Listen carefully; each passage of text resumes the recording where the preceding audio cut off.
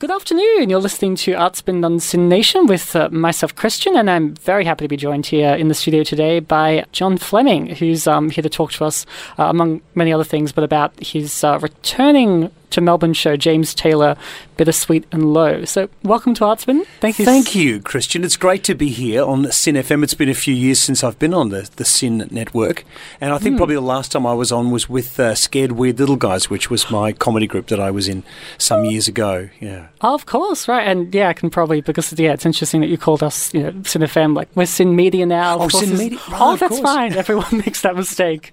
But Artspin, we're on the digital national station now. So whereas, so we have two now. Well, for all those people listening outside of Melbourne, I will be bringing my show to you eventually. And we can talk about that in a sec. Oh, sure, yeah. But could you tell us a little bit about, I guess, what audiences can expect from this return to Melbourne season of James Taylor? Because this is your second one? First one was 2015. That's right. November 2015, I performed this show at Chapel Off Chapel. So what it is, it's a musical performance. It's called James Taylor, Bittersweet and Low. And it's a biography show. I guess you'd call it a tribute show. So it's the music of James Taylor. And he, of course, was a singer-songwriter from the late 60s and early 70s. He was American. And the show tells the story from his teenage years through to kind of his late 20s when he was signed with Columbia Records. So what's interesting about the show is that it picks up the story when he is discharged from a psychiatric hospital where he was hospitalized through his teens. He was very depressed and had a lot of anxiety about various issues in his life that I go into in the show. And then from there, he moves to New York and forms his first band, and then he goes to London and he gets signed with the Beatles' Apple Records label. And he has this great ascent to fame, but alongside of that, he battles with his own self-doubt, anxiety, and ultimately addiction to heroin, which was a sort of a full-on part of his life for about 20 years. So I go into that and about talking about those stories, and also the stories behind a lot of the songs that people would know of James Taylor. Fantastic. And before we go on, we might just quickly mention that for any listeners who are struggling with similar issues, there are helplines, of course. Absolutely. You can go to. So there's Beyond Blue, 1300-224636, Kids Helpline for our young listeners at SIN, 1-800-55-1800, and Lifeline at 1311-14. Yeah, definitely. Yeah. And please get in touch with those lines if you need to. There's a lot of resources now that weren't around at the time of James Taylor. And, exactly. There's a lot more help for people. So true. But get the help you need. Oh, of course, yeah. But having said that, though, how do you think the sort of view of mental illness and mental health and addiction might have changed in the music industry since James Taylor really came on the scene? Well, look, I think that so let's take him as like a case study because he's a very interesting character. He was very creative and receptive to energy around him. He was a very sensitive kind of person. And so that played into a lot of his anxiety and his inability to really deal with a lot of kind of big issues in his life early on. Also, he came from a history. His family, were generally sort of from generation to generation were dealing with addiction and those kind of issues. And so it wasn't new to his family, but for him, the way that he dealt with it was to, first of all, seek hospitalisation and try and, get clean and everything, and then move into eventually 12-step programs and that kind of thing. And I think that, those kind of programs have been around for quite a long time now, but I think now there's a lot more recognition that mental illness is an illness which is treatable and, manageable, whereas maybe in those days there was a lot more thought about, you're just a bit strange and, we're not going to be able to do anything with you, which I think at times led James Taylor to feel quite isolated within the music industry. He's sort of a fairly shy person, and so he would use things like drugs and alcohol to make himself more comfortable in a situation where he was dealing with people. But, I think now there's a lot more help for people, and there's a recognition that you don't have to suffer under those circumstances. You can get help, and that's really worth doing. What do you think, just from sort of personal perspective, the best way it is to kind of destigmatize mental health without, I suppose, fully romanticizing it, especially for sort of artists? Yeah, well, I think it's important to tell real-world stories about that stuff, and to really allow your audience in to the extent that you're comfortable doing it, but to allow audiences in to understand what it is you might be going through or experiencing. Because I think as a performer, as someone on stage in front of an audience, there's the responsibility to bring people into an understanding that they're not alone. So, for instance, if I have an issue with some particular aspect of my life, if I talk about that on stage, someone who's listening to it will say, oh, I have a similar issue, so now I don't feel so alone. There's a sense of community that's generated through that statement. So I think that's really important. And as you say, not romanticising it and not saying, yes, all artists are alcoholics or all artists are dysfunctional and have to sit alone and create. There are many, many artists that I know, including myself, who are not suffering, under any addiction or illness of any sort, and productive and creative and just a functional human, in the world. And when we're all, to whatever extent, functional humans, but you don't have to be an artist. You don't have to be tortured and angst-ridden. That's definitely true. You can be happy. Yeah. You can be a happy artist. Yeah, why not? Fantastic. I know, of course, you've done quite a lot of MCing in your time as well. So when you were just talking there about, connecting with an audience by sharing personal experience and kind of making them feel less alone, is that something you come across sort of in that work? Yeah. Well, I guess I should define when we're talking about MC work, it's more like standing in front of a crowd and being the host of an event, rather than being on turntables or rapping or whatever. But look, it depends on the event what's appropriate to share. But obviously, being authentic, people can tell immediately whether you're being authentic or not. And if you're being authentic, people tend to pay you attention because they feel like there's a real communication going on. Whereas if there's some amount of kind of facade or artifice in what you're doing, sometimes people can turn away from that and think that that's not relevant because it doesn't have the ring of truth to it. So for me, doing a show like the James Taylor Show, it's not my story. Like I'm telling his stories and I'm singing his songs, even though I've written the story.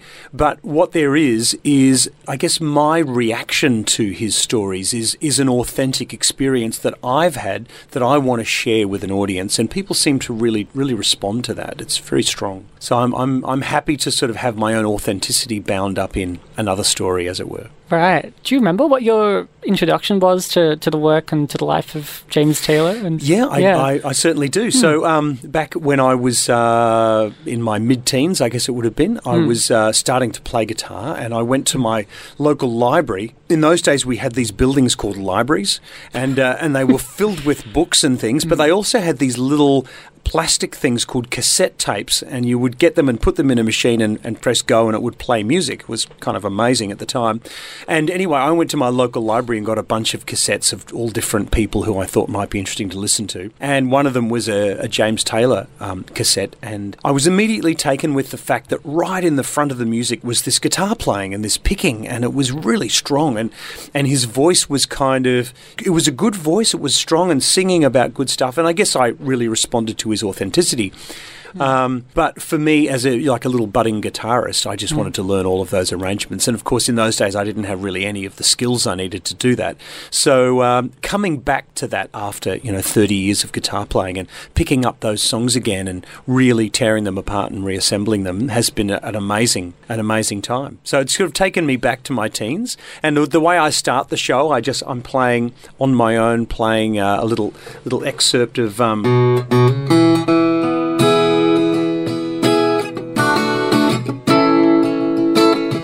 Take to the highway, won't you lend me your name? Your way and my way seem to be one and the same. So I play this little song to start with. And it's just like I'm sitting in my bedroom on my bed just kind of playing this song, and it really takes me right back, and it's a lovely, authentic place. And then the audience... so would you like me to play a song now, Christian? Would that be a good thing? Oh, absolutely. Yes. What would you like to play? Well, so that's a song called Country Road. I'm not going to play that one for you right now, but I'm going to play a song called Carolina in My Mind. And it's about kind of where James Taylor was raised. He grew up in the countryside of North Carolina, and a beautiful rural area that he was in.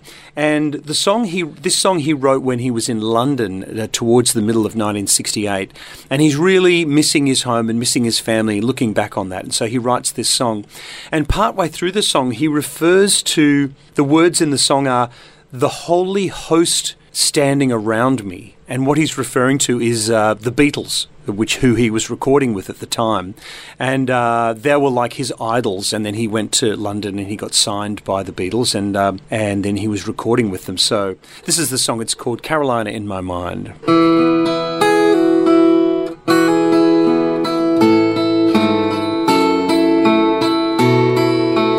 In my mind, I'm going to Carolina.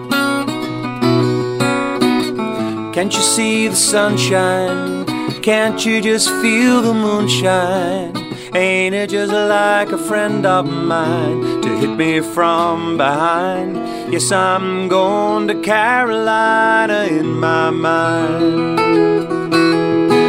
Well, Karen, she's a silver sun. You best walk away and watch it shining.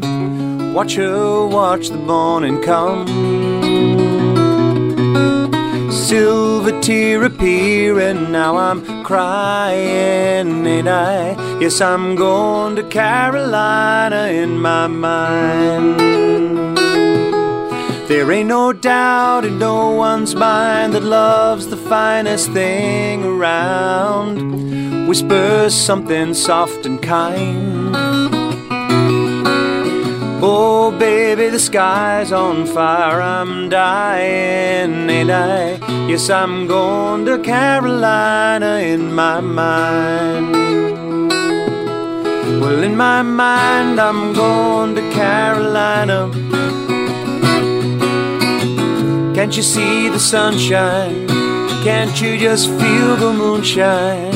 Ain't it just like a friend of mine to hit me from behind? Yes, I'm going to Carolina in my mind. Dark and silent late last night, I think I might have heard the highway calling. Geese in flight and dogs that bite. Signs that might be omens say I'm going to Carolina in my mind. With a holy host of others standing around me, but still I'm on the dark side of the moon. And it seems like this goes on like this forever. You must forgive me if I'm up and gone to Carolina in my mind. In my mind, I'm going to Carolina. Can't you see the sunshine? Can't you just feel the moonshine? Ain't it just like a friend of mine to hit me from behind? Yes, I'm going to Carolina in my mind.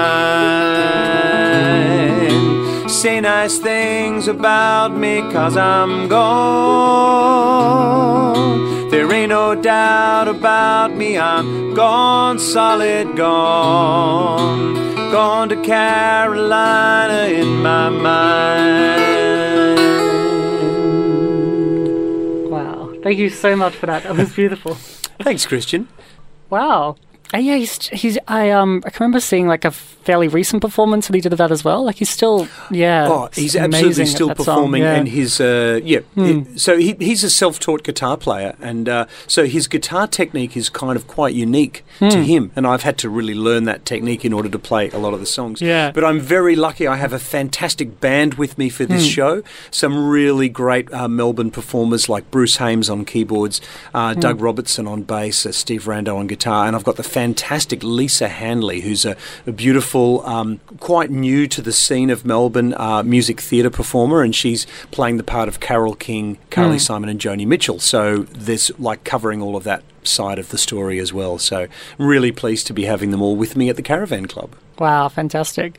And just mentioning Carole King there as well, like I can remember hearing a bit of like a live performance again that she did of a song that between her and James Taylor, like quite a few years after I guess it was first written. And I think she said her, picking it up again, her brain didn't quite remember it, but her fingers did and her heart did. Yes, that's very true. And certainly I know what it is to pick up these songs after 30 years and that, they're not even my songs. But James Taylor and Carole King met in LA at a place called the Troubadour, which was a music venue in LA, and they were really part of the new songwriters movement that was happening right in 1970, and it really revolutionised music in terms of people speaking authentically about their experiences and their lives, and he was very much at the forefront of that movement. So yeah, it's good from that aspect too. I get to talk about that. Yeah. So it's so like the course of the show, will it be sort of like you're talking about these things like in between playing the songs? And, that's pretty much it. There's probably about 30 songs in the show that we do, so it's a big night of music, and then in between the songs and within the songs as well. Often I'll have a little riff that I'll start doing. I'll say, talk about some aspect of the show that he's doing, some aspect of the story. And so it's really fun to have a band on stage that's flexible like that, and you can get them to vamp on something while I'm having a chat about some aspect of the story. And people really seem to like that too. Oh, fantastic. And will it be much different from like the Melbourne premiere 2 years ago? Or? It has been rewritten. I've been talking to a friend of mine who's a screenwriter in LA, and we've been back and forth with the script a few times. So it has been tightened up. A couple of songs cut, a couple of songs added. So it's a refreshing of the show, but essentially a similar show to what was at Chapel Off Chapel back in 2015. And I have big plans to tour it all around Australia and even possibly beyond Australia. So that would be great.